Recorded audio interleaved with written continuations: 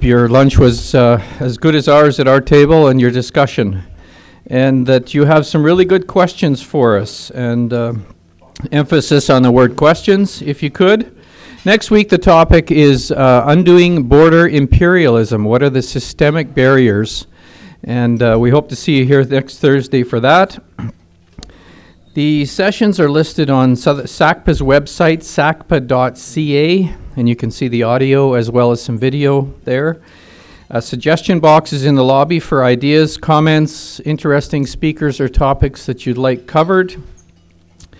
And if you'd like to come to the microphone over here, introduce yourself, give us a limit to 1 or 2 topical questions. And for that, I'm going to invite the speaker back. Mr. McIntyre, I'll turn it over to you.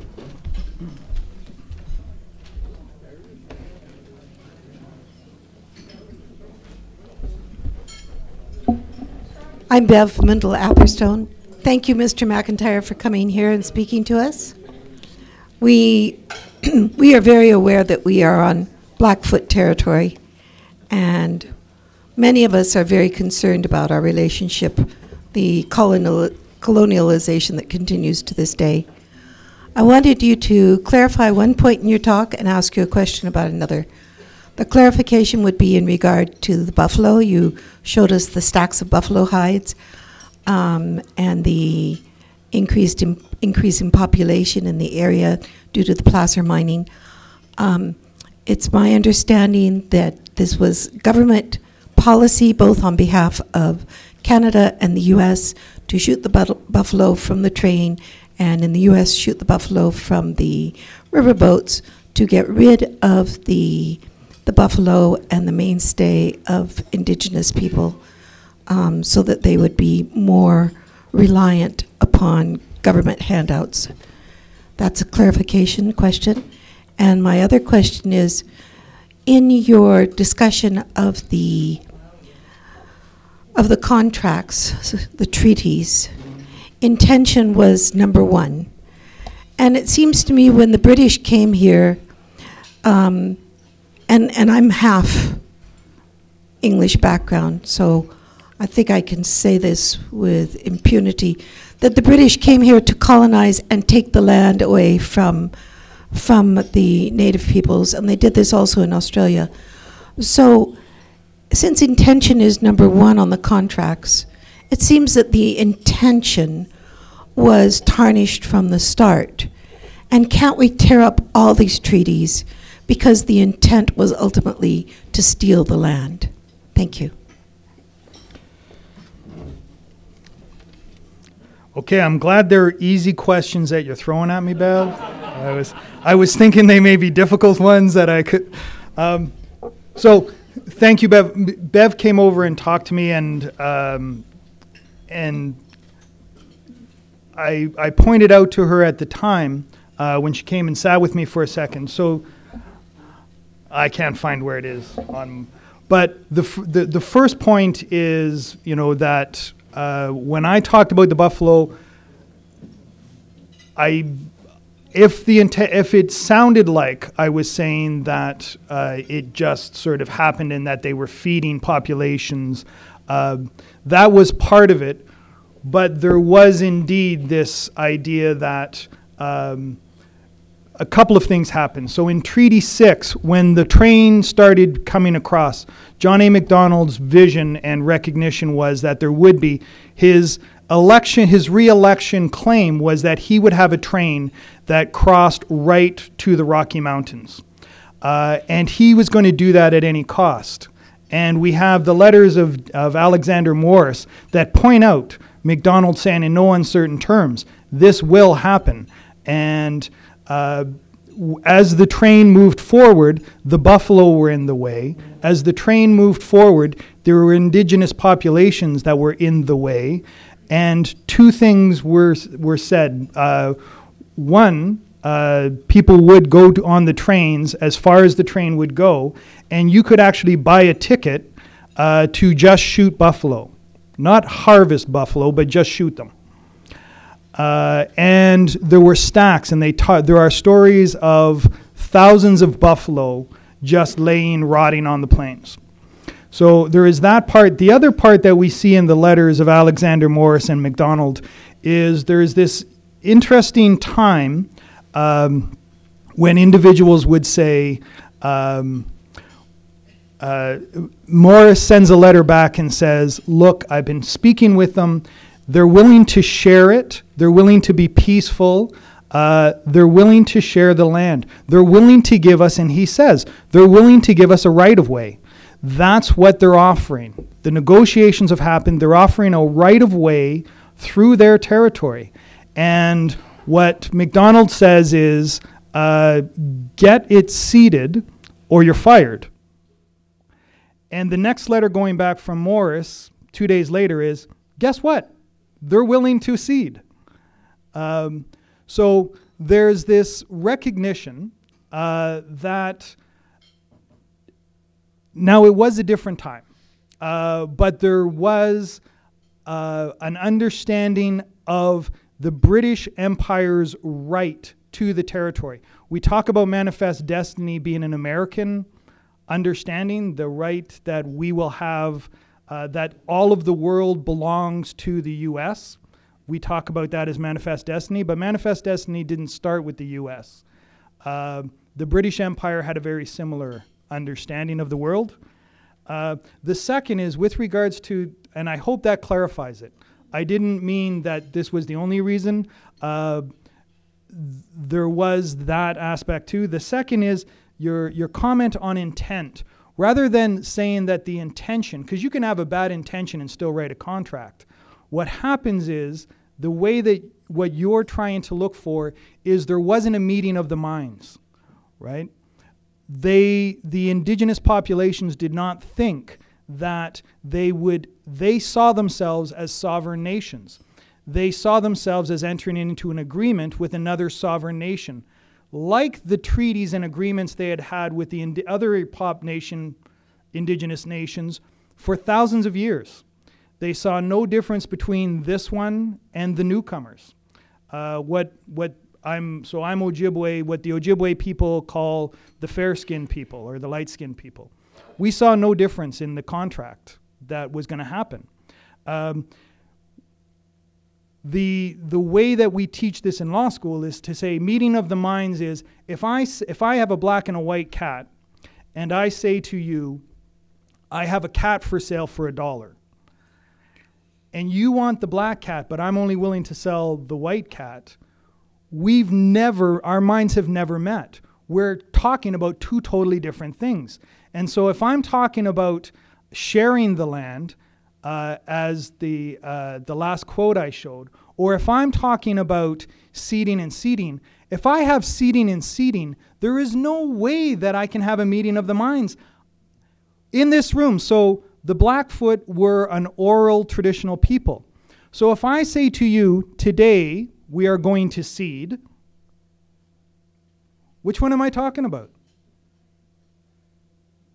Nobody knows, right? You have to look at it on paper before you even have a clue. And so there could not be. So in law, if we wanted to unravel the contract, we would say there could not have been a meeting of the minds. You can contract with a bad intention, though. You just have to tell the other side, by the way, I have a really bad intention of what I'm going to do here. Are you still willing to sign the paper? So, yes. Douglas Mitchell, as a Scots-born Canadian, I was very pleased, Professor McIntyre, that at least there's a considerable amount of Scots blood spread through the Aboriginal community, particularly in the Métis community. However, that's my question is really, you touched on it, but haven't really got to that point yet. This whole question of language, you're talking about this word cede and what it means. My question to you is, the Aboriginal people had their own language. How much of the negotiation was conducted or given to the Aboriginal people in their own language so that they might understand what the wording meant? So a couple. So I told you I was Ojibwe. My name is Anasisip is my Aboriginal name. Means duck with many wings. My other name, Douglas Mitchell, is Donald Gordon McIntyre. So my father was a Scot, and this idea of, so thank you for the question, the idea of language is one that is in question and has been in question when the British Empire went to Scotland, when they went to Ireland, when they went to India. The negotiations here, they actually have documents that say what happened was the first choice of translator couldn't understand what this meant, couldn't define it in Blackfoot, and said, I can't define it in Blackfoot. So what they did is they brought in another guy who just happened to be there who was a Cree translator. I know. Let's all furrow our eyebrows. So the second choice, the translator that came in to do the translation, because the person who the Blackfoot had selected to do the translation said, I can't translate this phrase. This is the seed phrase. Now, I can't actually translate that into English for you guys today as a legal expert. So he couldn't translate it into Blackfoot, and because of that, they brought in a Cree translator who did the translations for the Blackfoot. So great question.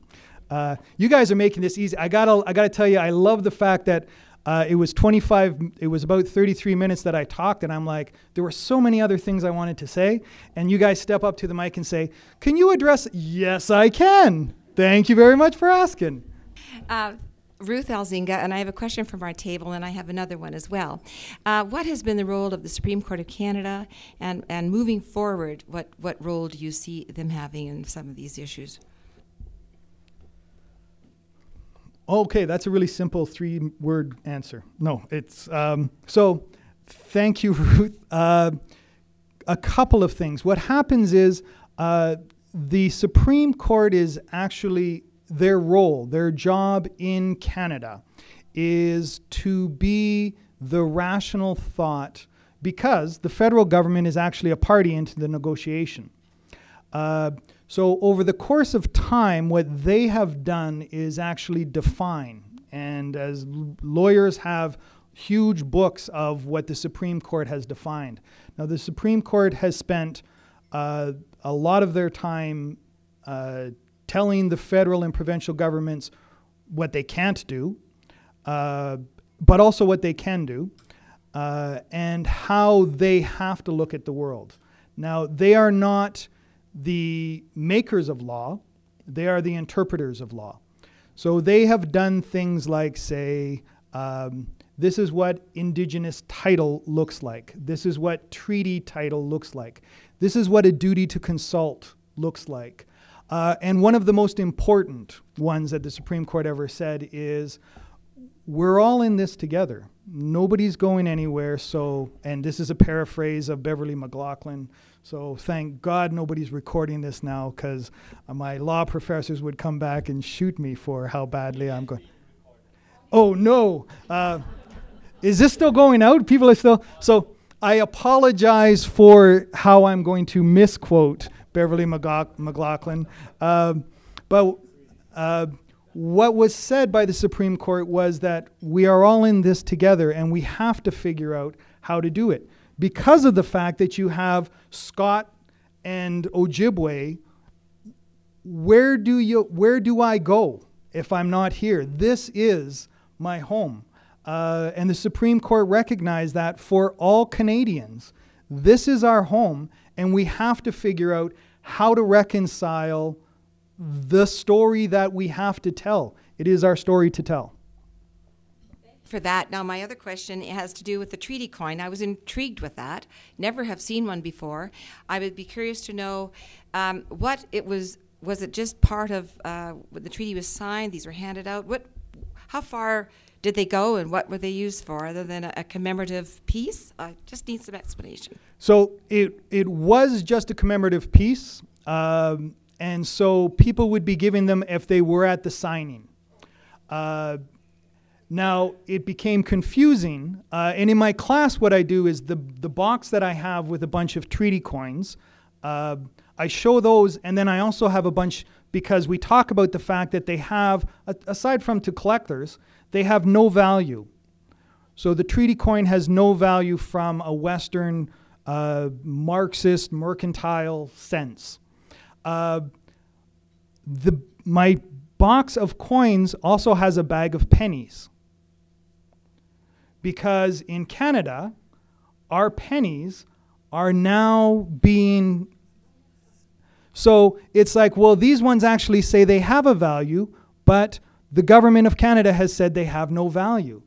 And the question becomes, what is the actual meaning of coin? It is a fascinating, in my mind. Everyone's like, look, we're scared of your mind now. We don't want to go any further into it. But to me, the idea of what coin represents is fascinating. The last point I'd like to make is the other piece in my coins is actually the other place coins would be used was you could buy a $1 and $3 coin in the territories through the gold rush for brothels. So you could buy them for a day. You could have a day pass at a brothel for $3 at a... and so I have those 3 coins that I sit, and then I say to my class, you guys make sense of it because I can't. So great question. Evertanus, beneficiary of Treaty 7. I sleep and picture beauty. I live everywhere I go. Going back to the coin, the Aboriginal person has a community behind him. The non-Aboriginal person has the rising sun, which does not express a community.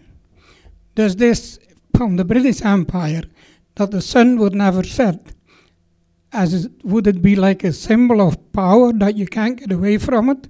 They're always there. They're not like Napi, but almost the Almighty, and then they have the Queen on the other side.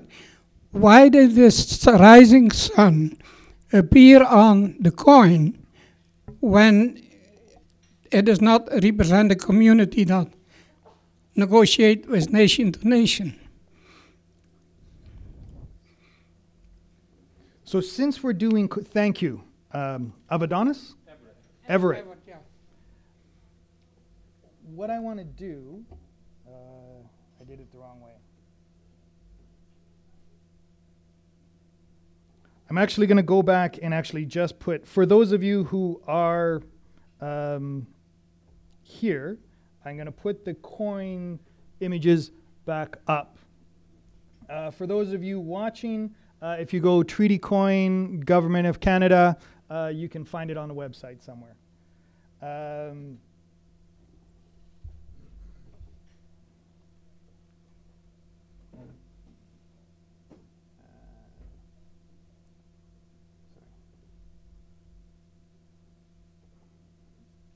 Trying to figure out this. So, with regards to the question, my sense, and again, this is how I interpret the coin. So I've never read anywhere where it's interpreted that way. I'm sure it's not an original interpretation, but I interpret it very similar to how Everett described it. That we have the community on the one side.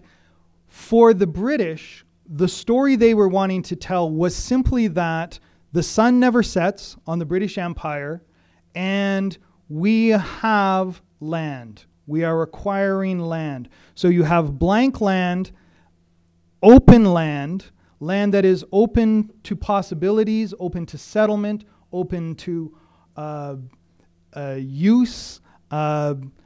All of those ideas that John Locke had introduced to the British population were suddenly right there for us to look at. The last point I would like to make about this coin is, one, it was minted in Britain. And I sort of commented on the fact that I didn't know where this European gentleman was from. No one can also figure out where the indigenous person is from, because this doesn't look like any indigenous regalia I've ever seen. This is a complete fabrication of someone who was probably never in the territories. So this is Orientalism. This is someone who was never in the territories, who never traveled to Canada, who never met anyone who was negotiating a treaty with an indigenous population, and probably never met an indigenous person, had probably read books and looked at pictures by artists like Kane, who were painting pictures based on what he had seen. But both of these are imaginary figures talking about an imaginary place that is about to be created called Canada. Much, Dawn, for your presentation today. Lots of interesting details. My name's Mary Shillington. We had a discussion at the table around Métis people, and if you're fourth or fifth or sixth generation from the original conception of Métis, are you still Métis? So that was one question. How far down does it go? Do you call yourself Métis? And my question is also around the treaties. Presently, what would people from First Nations want to do about treaties? Do they want to hang on to them? Are they precious to them still, have some security, or would they like to throw them out and renegotiate?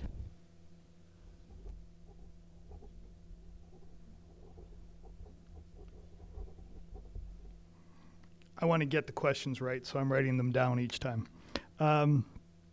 So the first question was, with regards to the Métis, how far does it go? And there are a number of answers to that. So the Métis are actually a nation of their own. They're a nation unto themselves. Some Métis that I know like to describe themselves as the first nation of Canada, because we had the indigenous populations of these territories, but Canada was actually made, and the Métis population came about when the European settlers came and started creating family and clan systems between themselves and the indigenous populations. I think I got that right. Now, how far you hold on to that Métis is a very individual, I would believe. As a status Indian, the last thing I want to do is stand, particularly when I'm being recorded, and say, this is when Métis have to say they stop. Now, the Supreme Court of Canada did, however, say this is how we will define Métis. And it was the Powley decision. And in the Powley decision, what they said was, if you are connected to a historic Métis community, if you self-identify, and if you are recognized by that community as Métis, then you are Métis, which is a much different construction than for Indian. Which is defined by Section 6 of the Indian Act. And it actually does, though in Canada we don't talk about blood quantum, it does say you have this long to still be Indian. Though Section 6, another great topic that I can confuse the heck out of all of you trying to define just that one section. Here, and I'll reserve it. Oh, right. Sorry. There was one more very quickly. From my perspective, what happens is the treaties are actually entrenched in the Constitution of Canada. They are the supreme law of the land. Now, as an Indigenous man, my understanding is that the treaties are alive and that the treaties are supposed to be continually revived, regenerated, like the bundle where you open it up every year. So we should be opening them up and telling the story of today, which means that the $5 that I get on Treaty Day every year doesn't make sense, because when that was signed, with $5, I could buy 5 acres of land. So $5 is a very different number in those two contexts. Thank you. Okay, we'll take the last question, but I've reserved the right exemption to myself for one more because I'm the moderator and I can do that. So, last question. Thank you, here. Mr. Chair. Mine is a very quick one. My name is Joseph Natuk.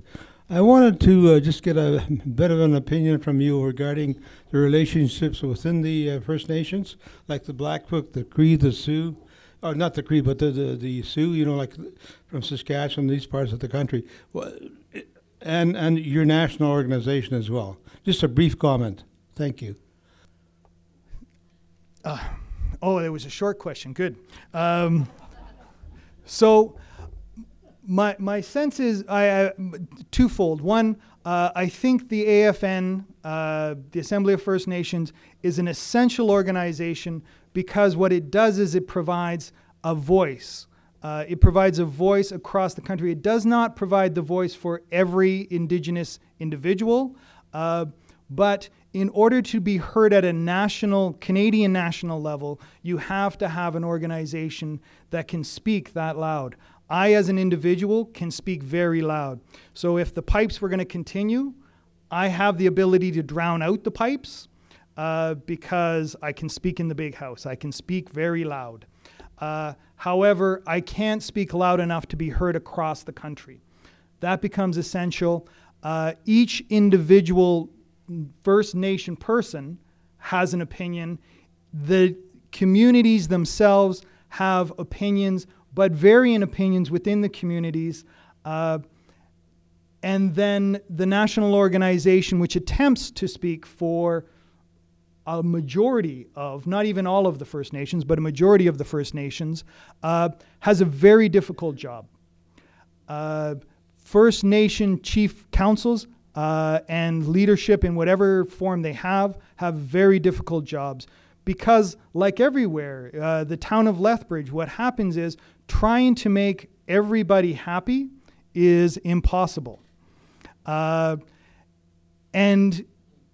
it is the same that communities, there is infighting within the communities. But that's what makes a community strong, is the ability to overcome the difference of opinion. And it's what makes communities like Lethbridge and its connection with the surrounding Indigenous communities coming to an understanding where we all get along, like the Supreme Court of Canada said, allows us to say we are a better and stronger community because of our divergence.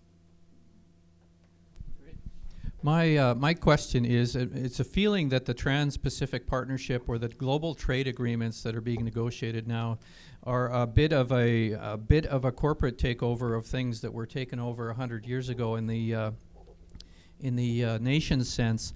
And is that even possible, that it is another deceptive practice that is intending to capture the resources of all the people in this room yet again, as opposed to just capturing the resources of so-called savages 100 years ago or more? And can the natives and their sovereignty protect us a little bit from that, or stand up for that capture on our behalf? Yes. No. So